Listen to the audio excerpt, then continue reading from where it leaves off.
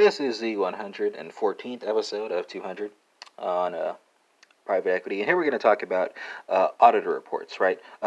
What is an auditor trying to achieve in conferring a report, right? Well, first, the auditor wants to obtain reasonable assurance about whether the financial statements as a whole are free from material misstatement, whether the company has engaged in fraud or error, and thereby enable the auditor.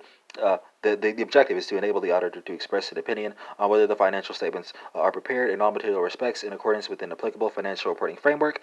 So that's the first objective. Second objective is to report on the financial statements and communicate information as required by the governing accountancy bodies, right? And that concludes this 114th session of 200 on private equity, not, of course, ruling out the possibility of bonus sessions.